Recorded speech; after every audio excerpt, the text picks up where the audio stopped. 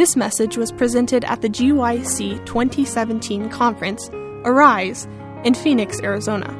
For other resources like this, visit us online at www.gycweb.org.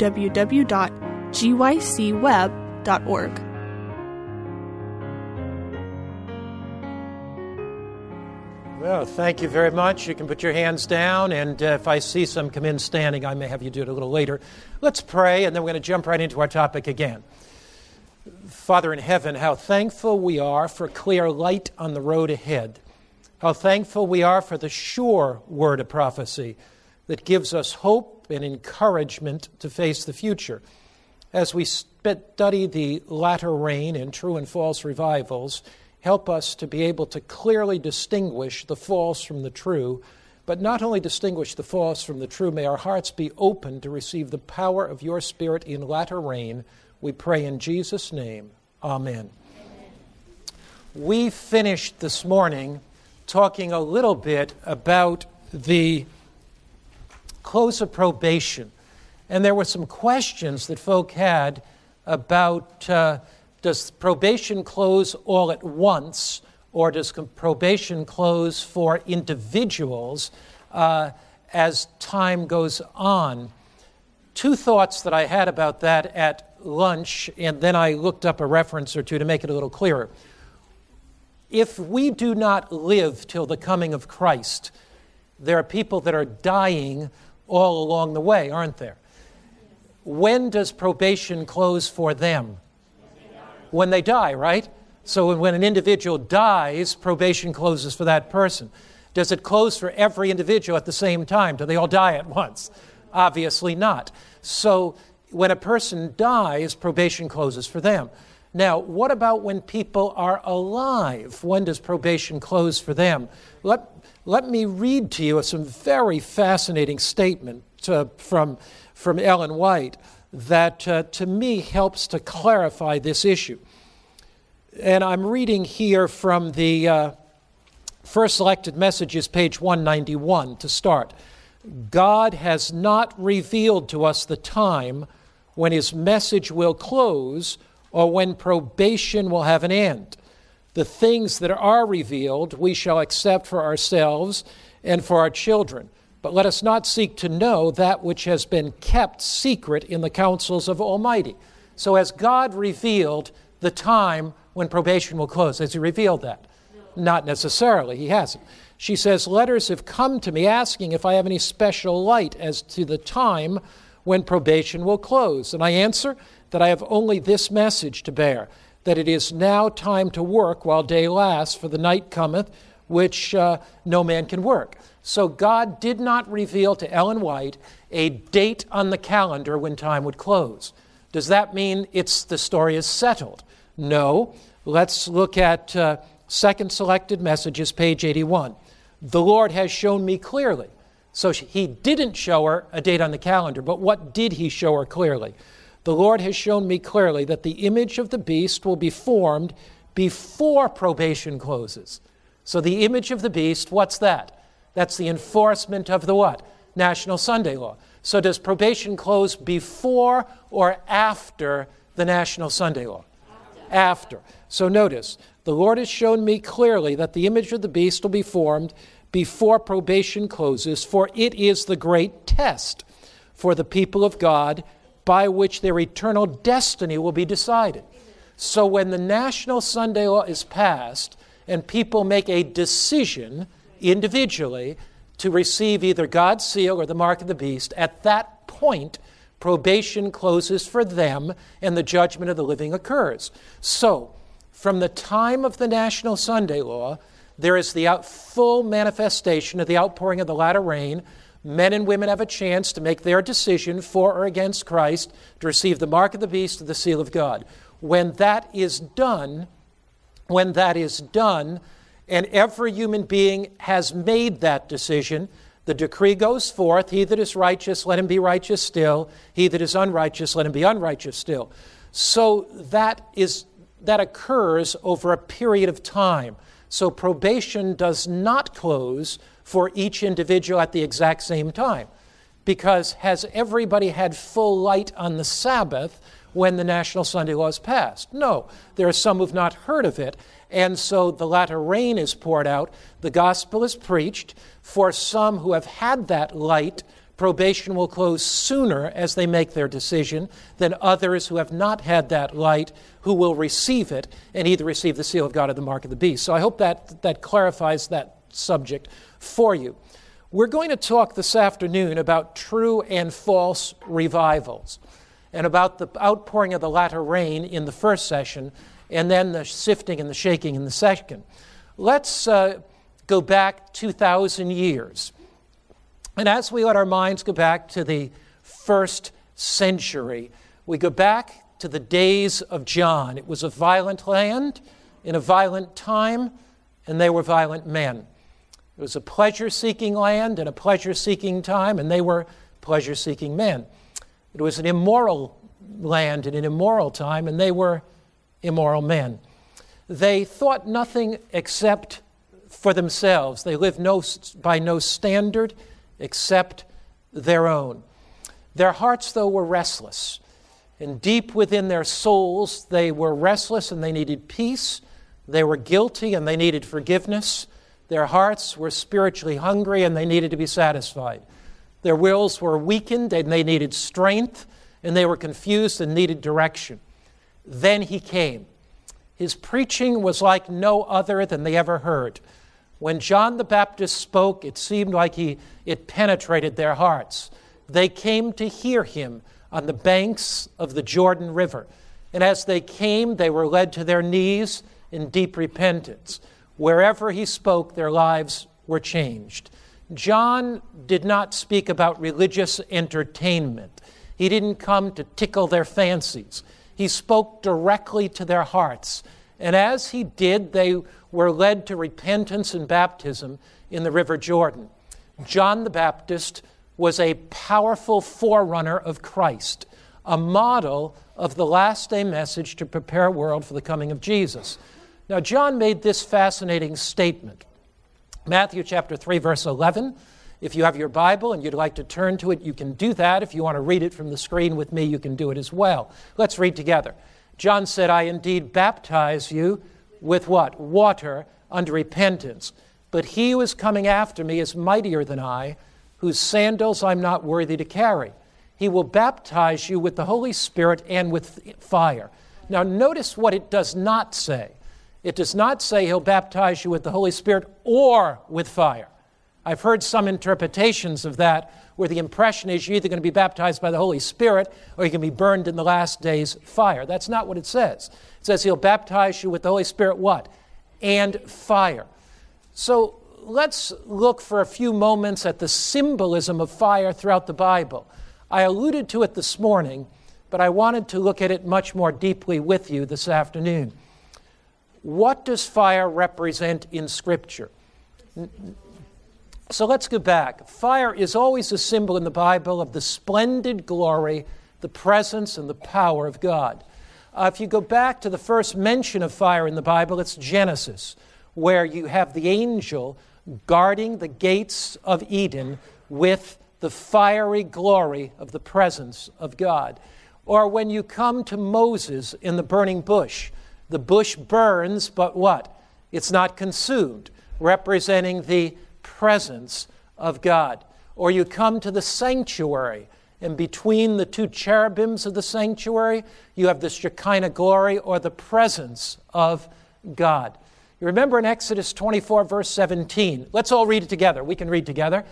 The sight of the glory of the Lord was like a consuming fire. So according to the Bible, a consuming fire is like what? The glory of the Lord. So John says, one is coming after me that'll baptize you with the Holy Spirit and with fire. Fire represents the glorious presence of God. Israel was guided by a pillar of fire, the very presence of God by night. You remember when Elijah prayed, he prayed and the fire of God's presence came down and consumed the altar. You remember when Isaiah prayed, a coal from the altar touched his lips. If you want to know what a biblical symbol means, what do? You go to the Bible and you see every time that symbol was used in Scripture. So in the Old Testament, fire represents what, everybody? The presence of God. Now, when you come to the New Testament, fire represents the glorious presence of God through the Holy Spirit. And fire and the Spirit are linked together on the day of Pentecost. So what does John say? He says he'll baptize you with the Holy Spirit and with fire. Now, what is baptism? What's baptism? Baptism is what? Immersion. So what is the baptism of fire?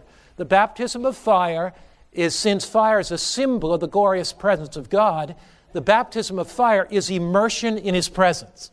So the baptism of fire is being immersed in the presence of God so that your life is filled with the Spirit of God. So the baptism of the Holy Spirit is to be immersed in the presence of God. So God's Spirit lives in you. God's Spirit dwells in you. God's Spirit possesses you. God's Spirit leads you to be a mighty witness for Him. Now, this is a call. The baptism of fire, the baptism of the Holy Spirit, or immersion in the presence of God, is a call for genuine, authentic Christianity. This is not a call to shallow. You remember how it says in Psalms, shallow calls unto shallow, but deep calls unto deep. This is not a call to walk in a kiddie's wading pool up to your ankles and pick up pennies. This is a call to go deep and dive for pearls so that your life is totally consumed with the things of eternity. And so your life is filled and possessed with the Holy Spirit. Now notice what Ellen White says. In all who submit to His power, the Spirit of God will consume sin. But if men cling to sin, they become identified with it. Then the glory of God, which destroys sin, must destroy them. So what's the baptism of fire? It is being filled with the glory and presence of God that consumes known sin in your life. Then the glory of God, which destroys sin, must destroy them. At the second advent of Christ, the wicked will be consumed with the spirit of His mouth and destroyed with the brightness of His coming. The light of the glory of God, which imparts life to the righteous, will slay the wicked. Desire of Ages 107 and 108. So the baptism of fire is the baptism of the glory of God, filling the believer with the presence of God, filling the believer with the Holy Spirit, so their life is totally transformed by that Spirit. You remember what it says in Malachi 3, verse 2 and 3. He is like a what? Refiner's fire, like launderer's soap. He will sit as a refiner and a purifier of silver. He'll purify the sons of Levi and purge them as gold and silver. Who were the sons of Levi? Who were they? The sons of Levi were who, everybody? The priests. Now take your Bible and turn to 1 Peter chapter 2. 1 Peter chapter 2. And we're going to study a little bit the priesthood in the New Testament. 1 Peter chapter 2.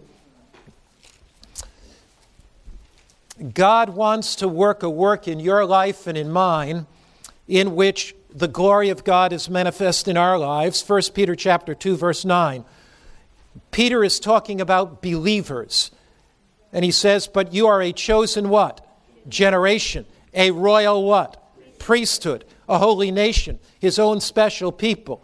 What does this royal priesthood do? That you may proclaim the praises of Him who called you out of darkness into this marvelous light. So Jesus longs in your life and mine to reveal His glory. He longs to fill us with His Spirit and the fire of His presence to consume rebellion in our lives so that we can be royal priests for God. Now take your Bible and turn to the book of Revelation. Revelation, and you're going to look there at Revelation chapter 1. Revelation chapter 1, and it talks about what He's done for us. Revelation 1, verse 4, 5, and 6. John to the 7 churches which are in Asia, grace to you and peace from the Lord, from Him who is, who was, and is to come. Jesus is, Jesus was, and Jesus is to come. The Father, God the Father, is, who was, and is to come. And from Jesus Christ, the faithful witness, the firstborn from the dead, the ruler over the kings of the earth. He loved us. What did Jesus do for us? He loved us. What else did he do for us?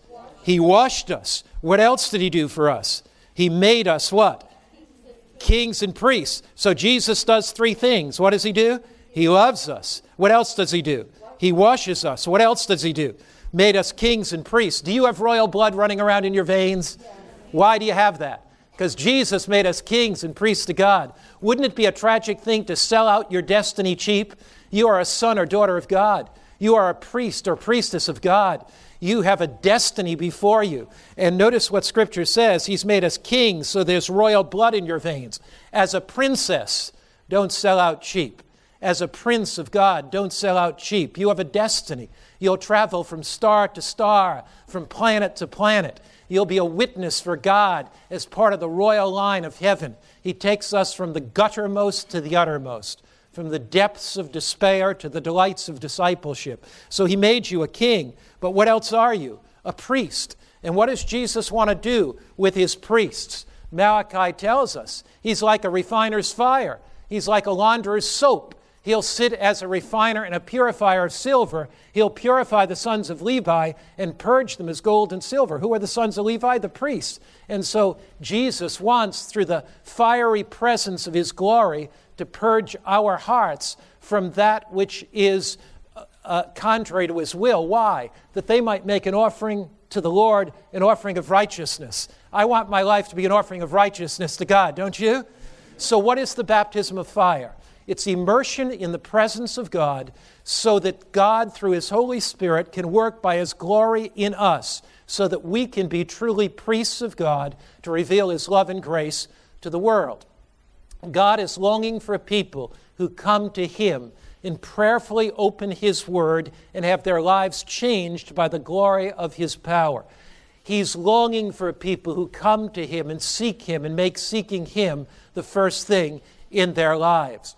You see, God's not going to turn on heaven's power in the latter rain if the electrical power line is frayed. Have you ever tried to plug in a plug and there is a power line that's frayed? If God turned on his Holy Spirit power on a church that had known sin and open rebellion, they would just take that glory to themselves and be filled with pride and arrogance.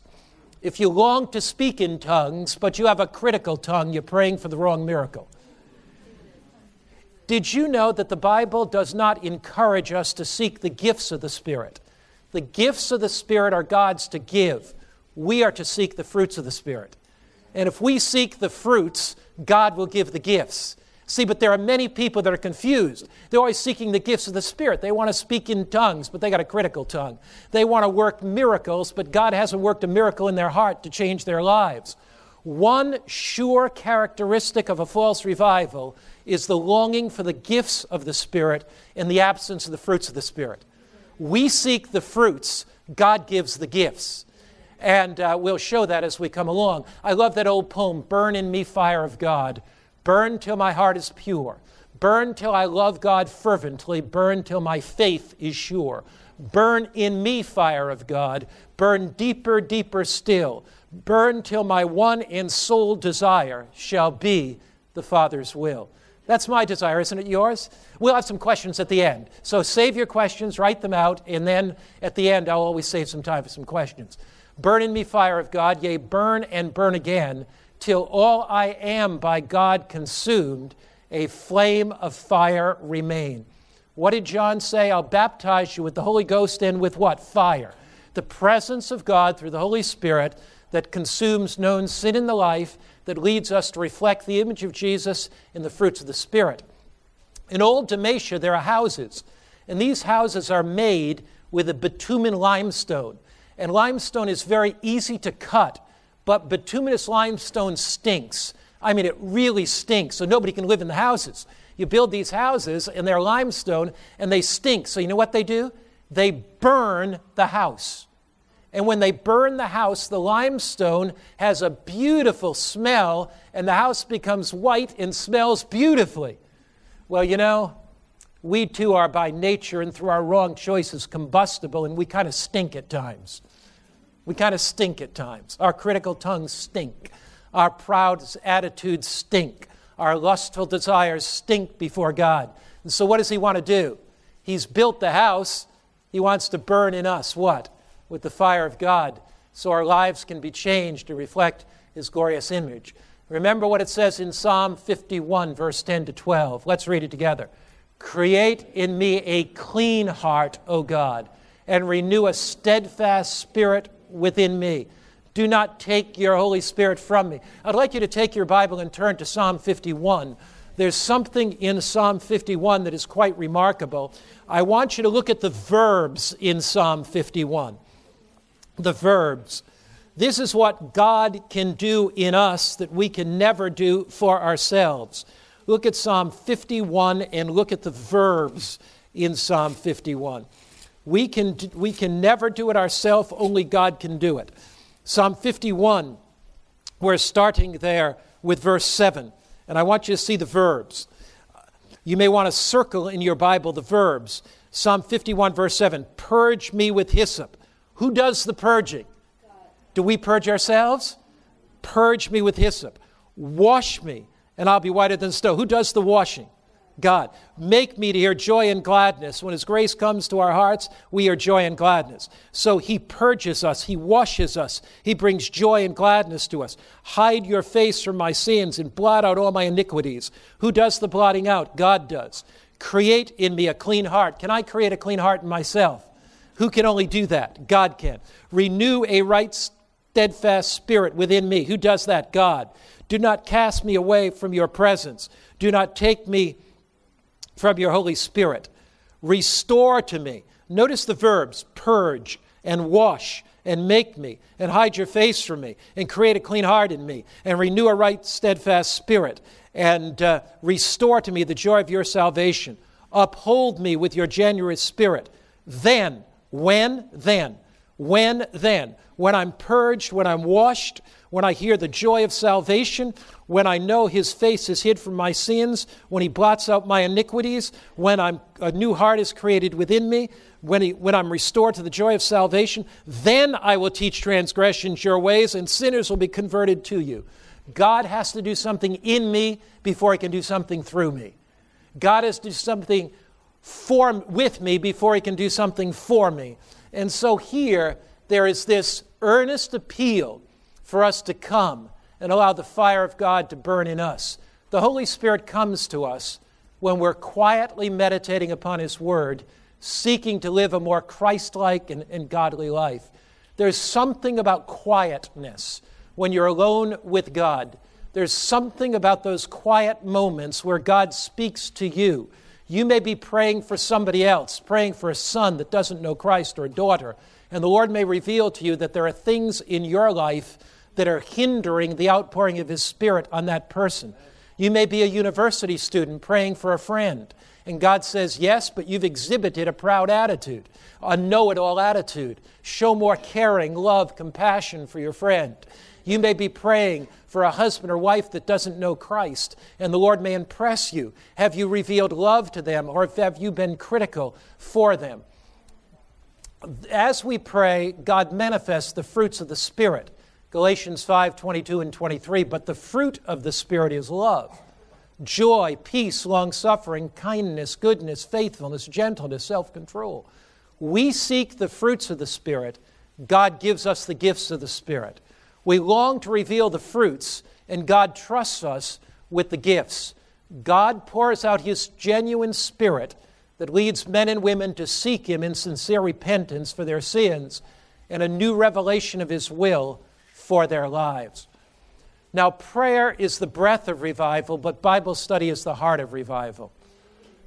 If you have prayer and you don't have solid Bible study, that can lead you to an emotional experience with God. So we always blend our prayer life and our Bible study life. If you have prayer and Bible study without something else, it can lead you to false revival. Can you think of any group of people that prayed for hours every day, studied the Bible for hours, but yet crucified Jesus? The Pharisees, right? Did the Pharisees pray? Did the Pharisees study the Bible? But did they have a genuine revival. Why not? Yeah, it was robotic prayer, but there was no outlet or witness. You see, their prayers became self-centered. So you can pray and you can study the Bible, but unless you are focused on witness, you will not grow spiritually. If your prayer and Bible study is to prove everybody else wrong in your Sabbath school class, you'll become a Pharisee. But if your prayer and Bible study is to empower you to witness, to empower you to share your faith. You know, I love what Ellen White says in Acts of the Apostles, page 105. She talks about the scribes, the Pharisees, Jewish leaders, and she says, forgetting that strength to resist evil is best achieved through aggressive service. Notice she doesn't say strength to resist evil best comes through prayer and Bible study. Now, of course, God leads us to prayer and Bible study, but if you don't have some outlet, Desire of Ages 142 says this. It says, in order to develop a character like Christ, we must work as he worked. So as we pray and as we study the Bible, that leads us to witness, mission, and service.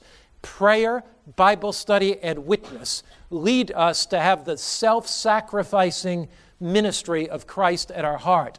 Now, the true, genuine spirit of the revival, kindled by the Holy Spirit, originates with God that's from above. The false revival originates with the evil one and is from beneath. So the Bible talks about two great workings in the last days. One, the working of God through the latter rain. Two, the working of Satan through false revival. False revival has often taken place. You remember the story of Nadab and Abihu. They wanted the fire. They wanted the fire of the Spirit. What did they do? They disobeyed God, contrary to the will of God. Leviticus 10, verse 1 says, then Nadab and Abihu, the sons of Aaron, each took his censer and put fire in it. What was wrong with that? They were not commissioned to do that. They were disobeying God and put incense on it. Now, this is in the temple of God and offered profane fire. So this is the false fire before the Lord, which he had not commanded them. So fire came, just like in Revelation. What does it say? Remember in Revelation? It says fire came down from God out of heaven, and that was the false fire in Revelation chapter 13, false revival. Well, what happens in this case? Fire came from the Lord and devoured them, and they died before the Lord. They had fire, but was that the genuine fire? Do you want the fire of Nadab and Abihu, the fire of false revival? We want the genuine fire of the Holy Spirit living within us. Well, you know, for every genuine, there's a counterfeit. How many counterfeit $23 bills have you seen? How many counterfeit $16 bills? How many of you have a counterfeit 16 in your wallet? Counterfeit 23. You say, why are there no counterfeit 16s or 23s? There's no what? Genuine. And so the Lord has genuine truth, but the devil counterfeits that. So here is what the devil wants to do. In an age where genuine, authentic spirituality is often not found, and at a time of natural disasters, of tornadoes, hurricanes, fires, and floods, at a time when the economy is going to tank, at a time with the threat of nuclear war, the devil wants to come with a false revival with the express purpose of that false fire unifying people to get them to conglomerate or unite church and state with a false revival to oppress the people of God. Now, Satan is conditioning the minds of millions to receive a counterfeit religious experience and be deceived by an emotional form of religion. Let's look at the counterfeit for a few moments and see Satan's strategy. Satan's going to pour out his counterfeit spirit of signs, wonders, and miracles to deceive with a false religious excitement. So if you want signs and wonders and miracles and a false religious excitement, the devil will give that to you. You see, unless you've conditioned your mind to study God's Word, unless you've conditioned your mind to be saturated with God's Word, the devil will sweep you off your feet with a false revival. Look at Matthew 24, verse 24. Let's read it together. For false Christs and false prophets will arise and show what? What kind of signs? Great signs and wonders to deceive, if possible, even the elect. Who are the elect? The people of God, God's church. But here, these false religious leaders show what kind of signs? Are they minor signs? They're great signs and wonders. Will some of them work miracles? And will these miracles apparently be genuine miracles? But are they really false miracles? Notice what Revelation says in Revelation 13, verse 13 and 14. He performs great signs, King James Version says miracles, so that even he makes fire come down from heaven. Now, what does fire represent in the Bible? It represents what? The glory of God's presence. But this is not the glory of God's presence in true revival. This is the satanic presence or power in false revival. And he deceives those who dwell on the earth by those miracles or signs that he was granted to do in the sight of the beast. So the agency that Satan uses to deceive many in the false revival in earth's final hour is miracles. So do you see what's going to happen?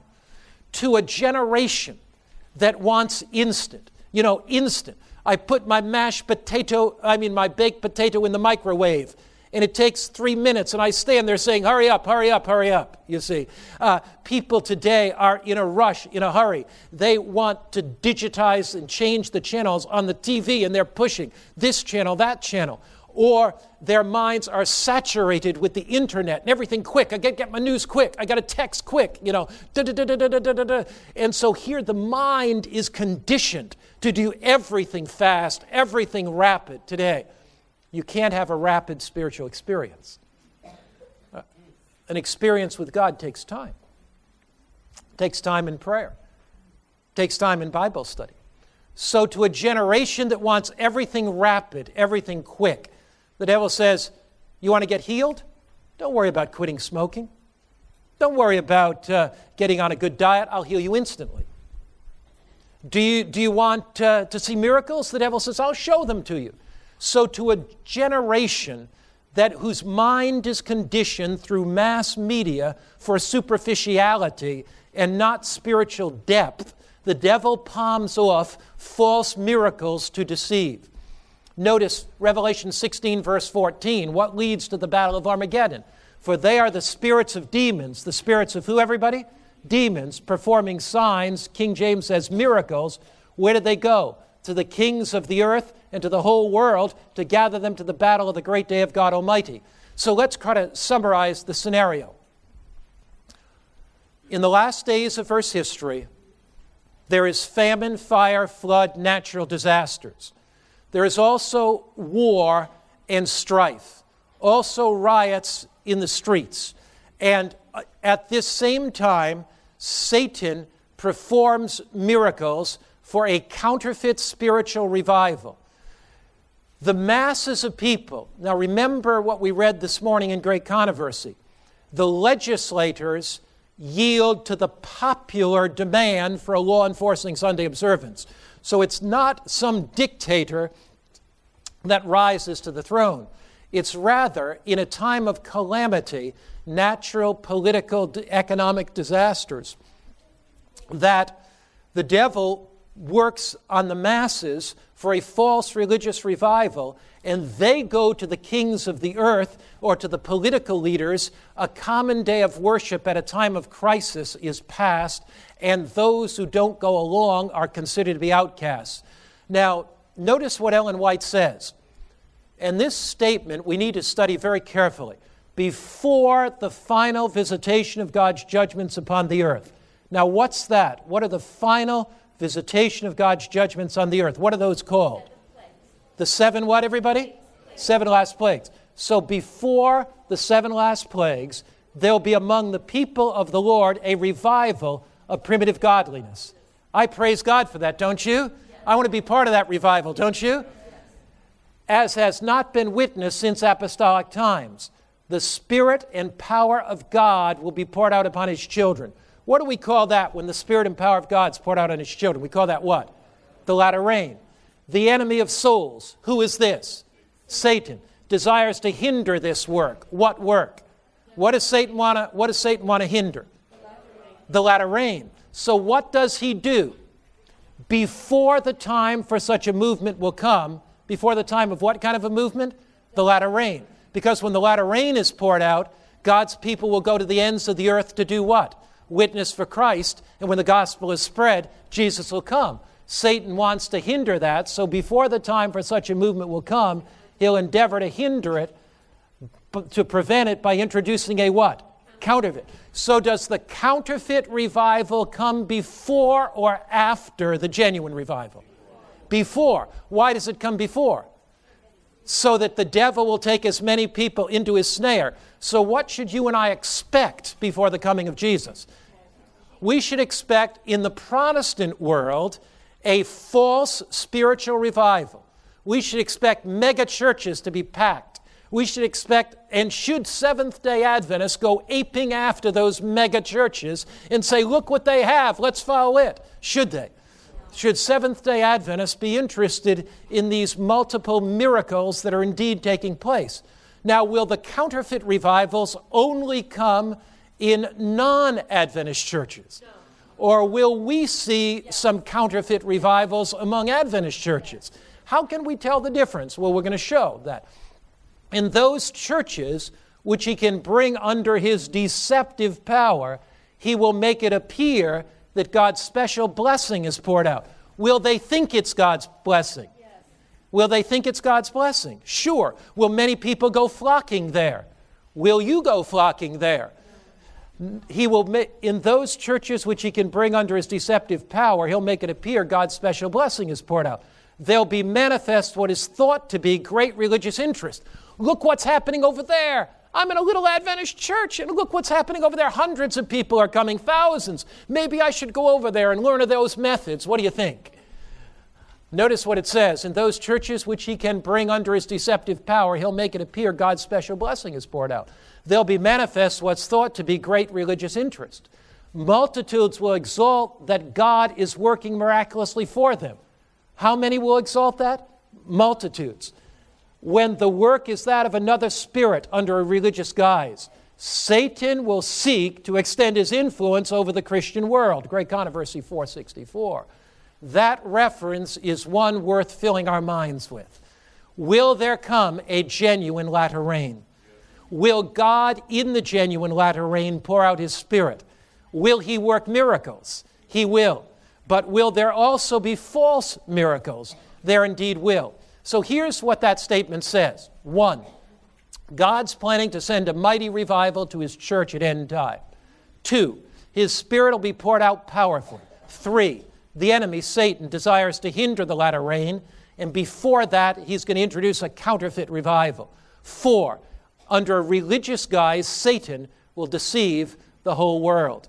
At a time of economic disaster, at a time of natural, political disasters, at a time of war and conflict, Satan's going to try to bring the world together in a church-state unity.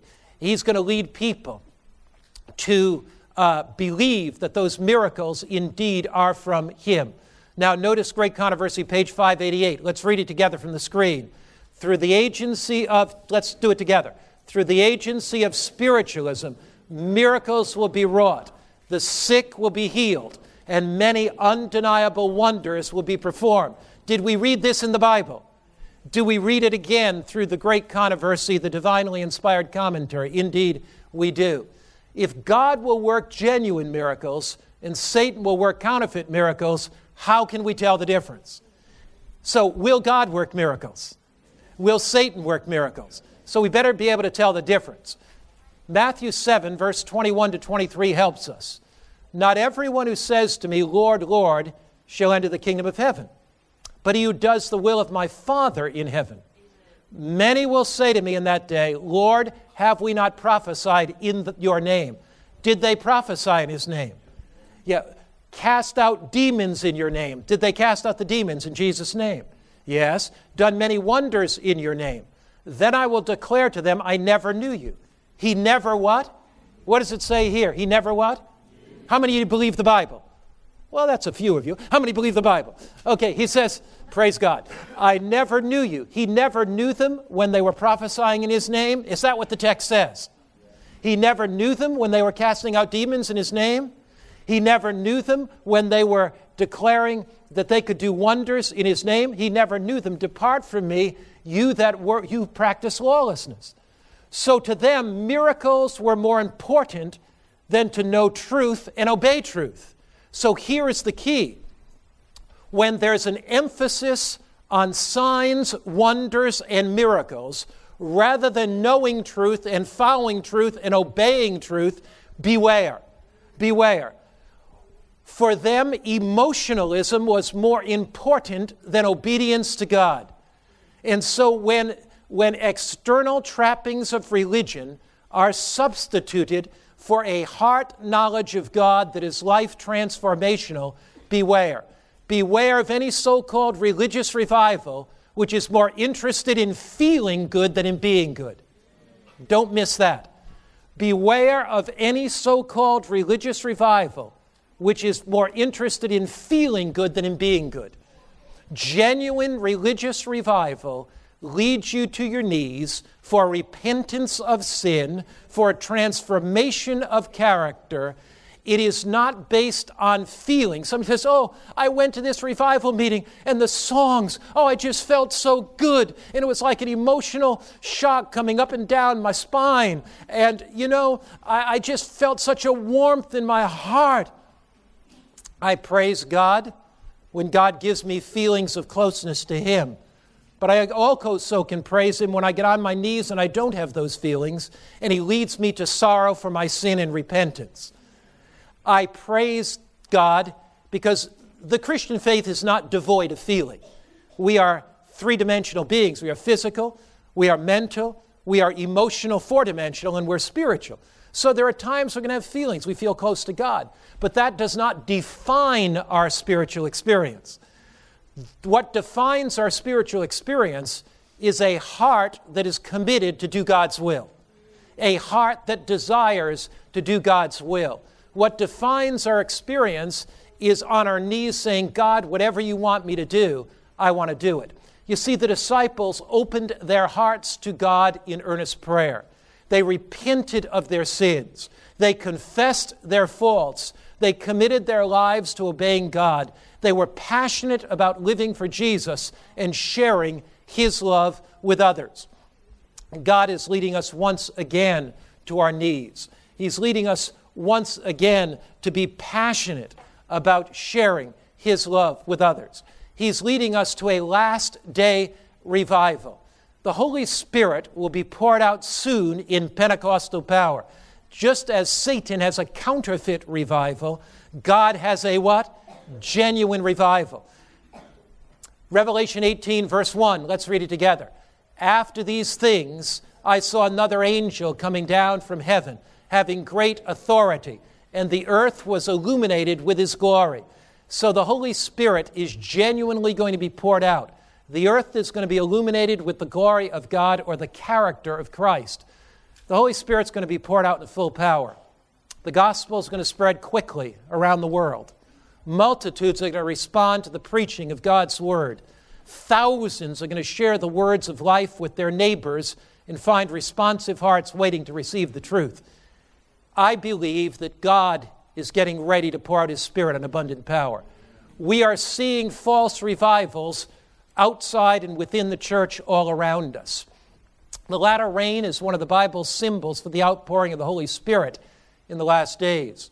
See, the terms early and latter rain were part of the agricultural cycle of Israel. Rain is often a symbol in the Bible of the Holy Spirit. The early rain watered the seed that had been planted and helped it germinate. And the latter rain fell at the end of the agricultural cycle to ripen the grain and bring it to harvest. In Israel, the grain was often planted in late summer, early fall. I've heard some people say, well, the early rain fell in the spring and the latter rain in the fall. It's not so in Israel. In Israel, you often do planting in the late summer, early fall, and that's when the early rain fell. And the harvest usually begins in Israel, April, depend on what crop, but March, April, you have your grain, and so the latter rain would fall at the end of the cycle.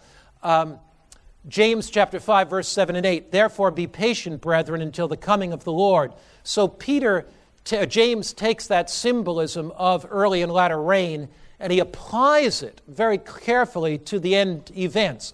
Therefore be patient, brethren, till the coming of the Lord. See how the farmer waits for the precious fruit of the earth, waiting patiently for it, until it receives the early and latter rain. You also be patient, establish your hearts, for the coming of the Lord is at hand. Right now, we send out our telecasts. Praise God for It Is Written. Praise God for every Adventist telecast. Praise God for 3ABN. Praise God for the Blue Mountain Television, for Hope Channel. We send out the message of God via internet now. We give out literature. How many of you have ever participated as student colporteurs in MAGA book program? Praise God. You know, you are sowing seed. How many of you have ever given a Bible study? You're sowing seed. How many of you have ever given out a piece of literature? How many of you ever witnessed to a friend? Sometimes when you give out that literature, sometimes when you give out a book, sometimes when you witness to others, do you ever say, what good is all this doing because I don't see many results from my labors?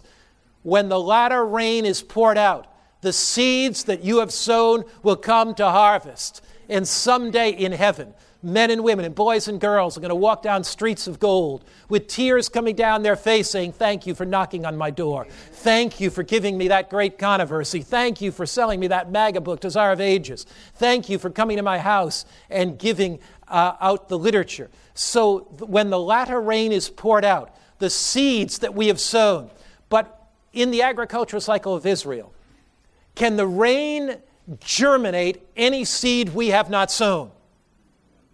The only literature that God can bless is the one you give out, not the one that's sitting on the back shelf in your church. The only Bible studies God can bless are the ones you can give, right?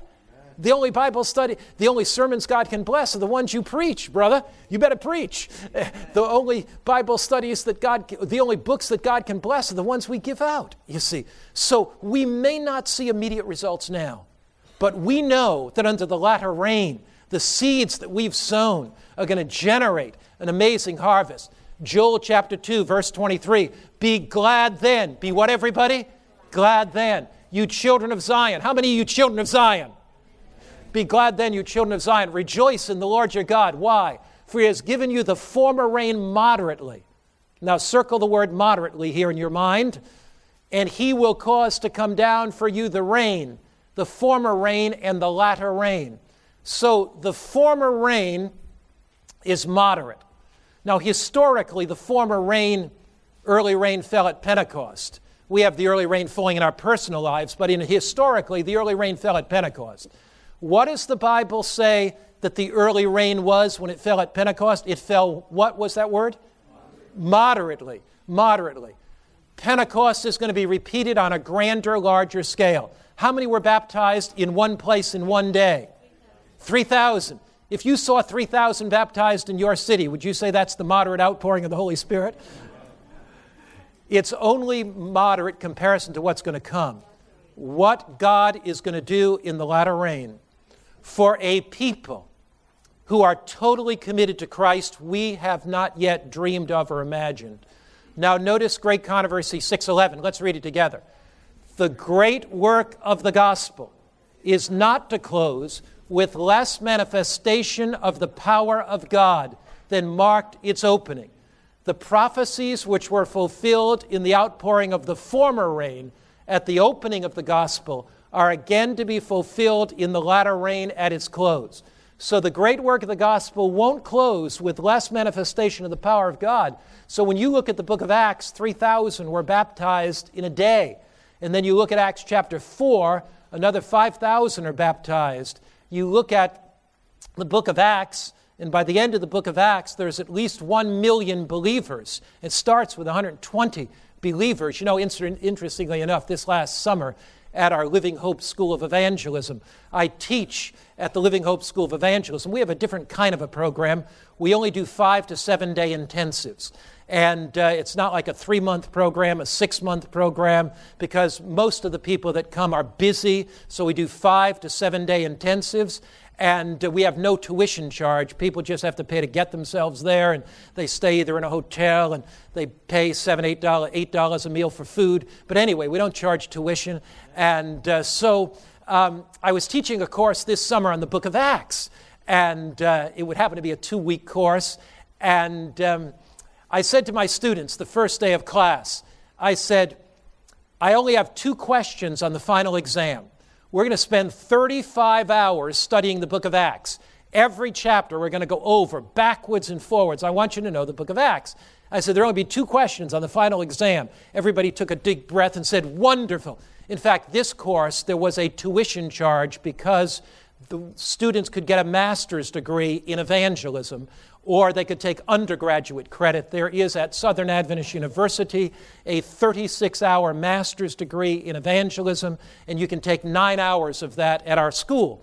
And so I was teaching for Southern at our little school, and we had 12, 15 students in the class. We like to keep our classes small. I'm there at the school about 40% of my time, and so we really concentrate on immersing the student's mind in the Bible.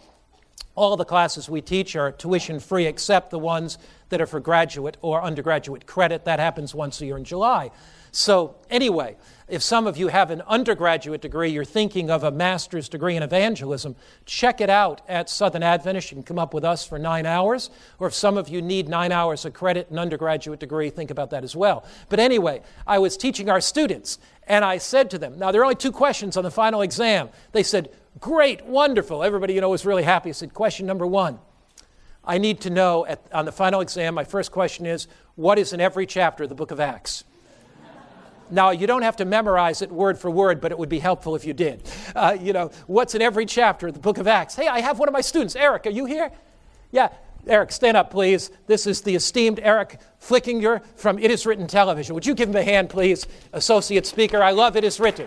Eric, you were in class this summer. Did you? What happened in the book of Acts? A lot. How long did it take you to write the final exam? 4 hours.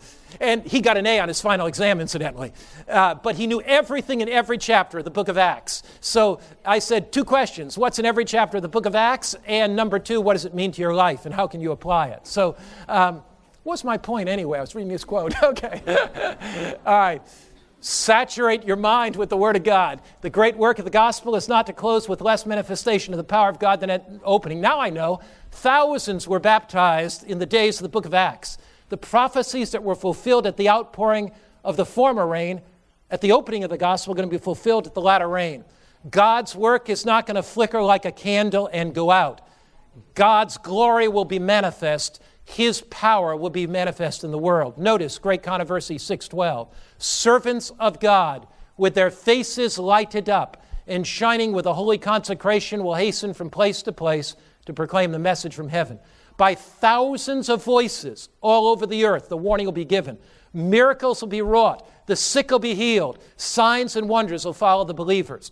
Now, how do you know the difference? In genuine revival, men and women are on their knees with repentance for sin. In genuine revival, their great desire is to know the will of God. In genuine revival, they're saturating their minds with the living Word of God. In genuine revival, they are witnessing for Christ.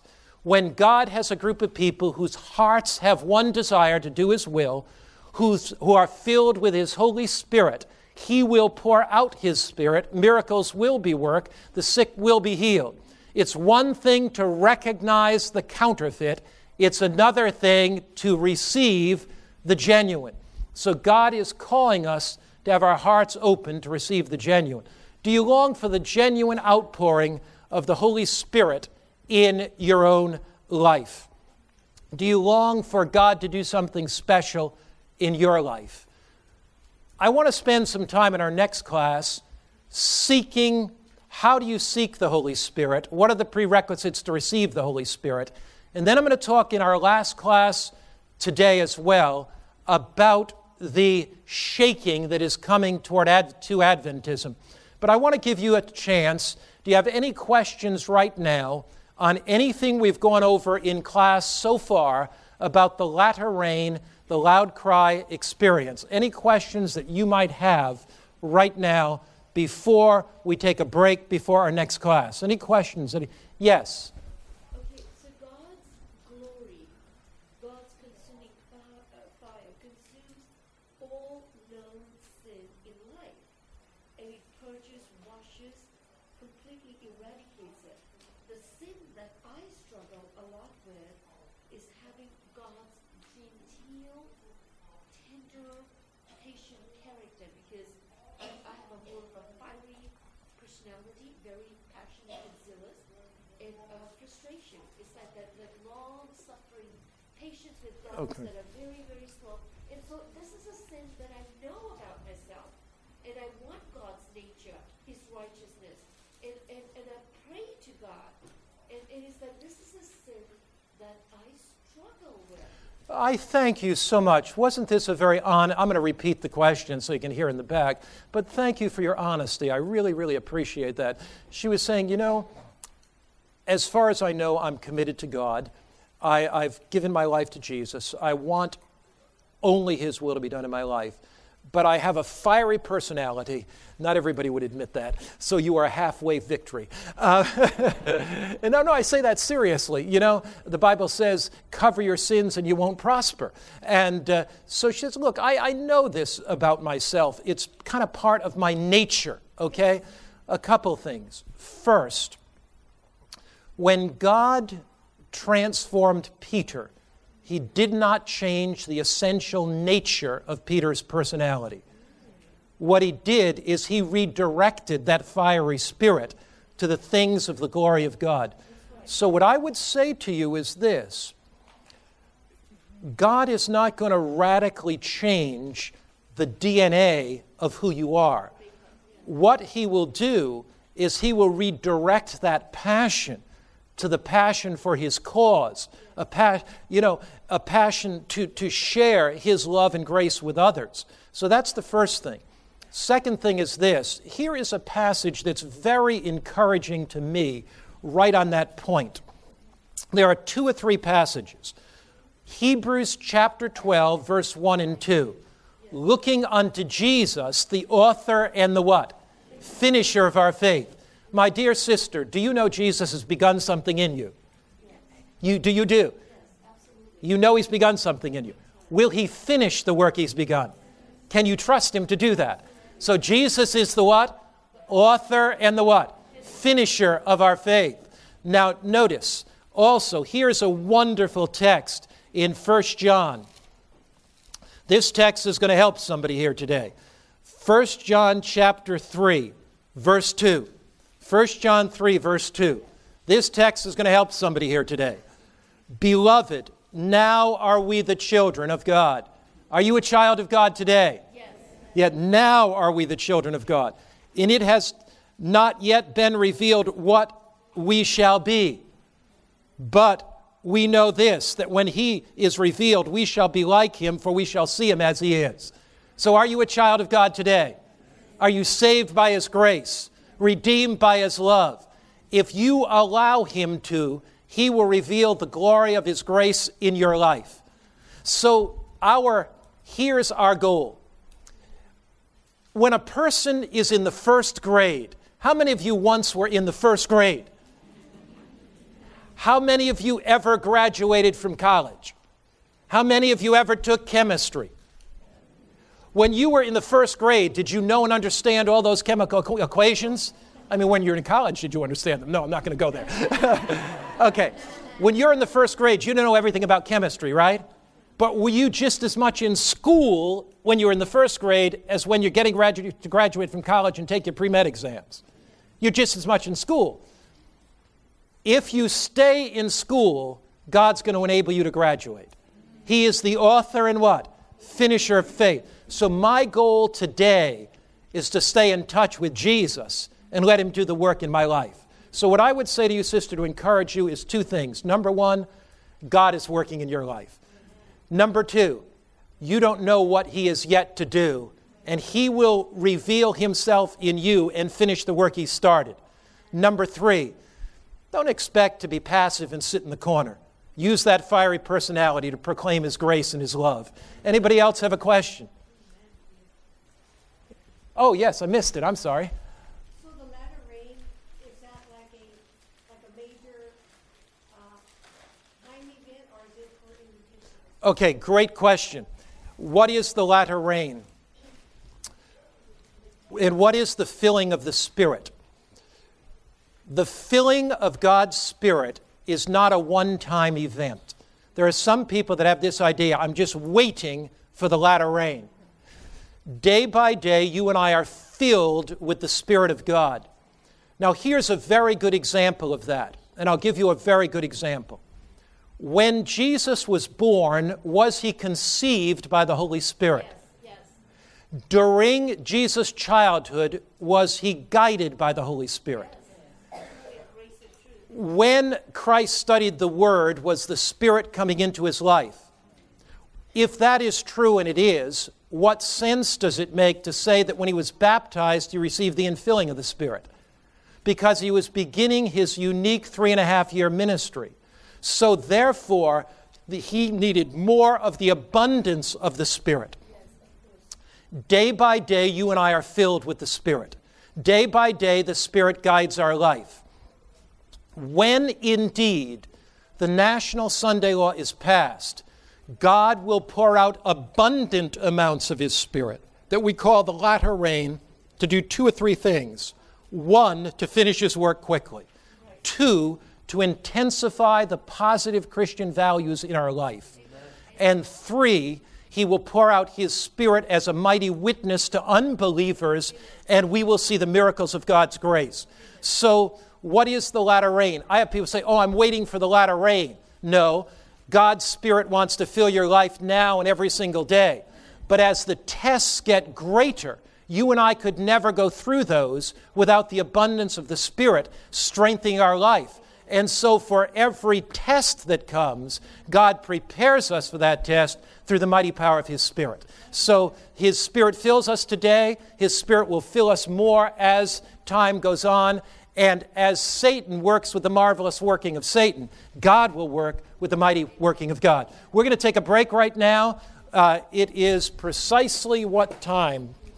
It is 3:47. Let's come back at 4 o'clock, and we'll go from 4 to 5. We'll look at prerequisites to receive the Holy Spirit, and then we'll look a little bit at the shaking. Okay?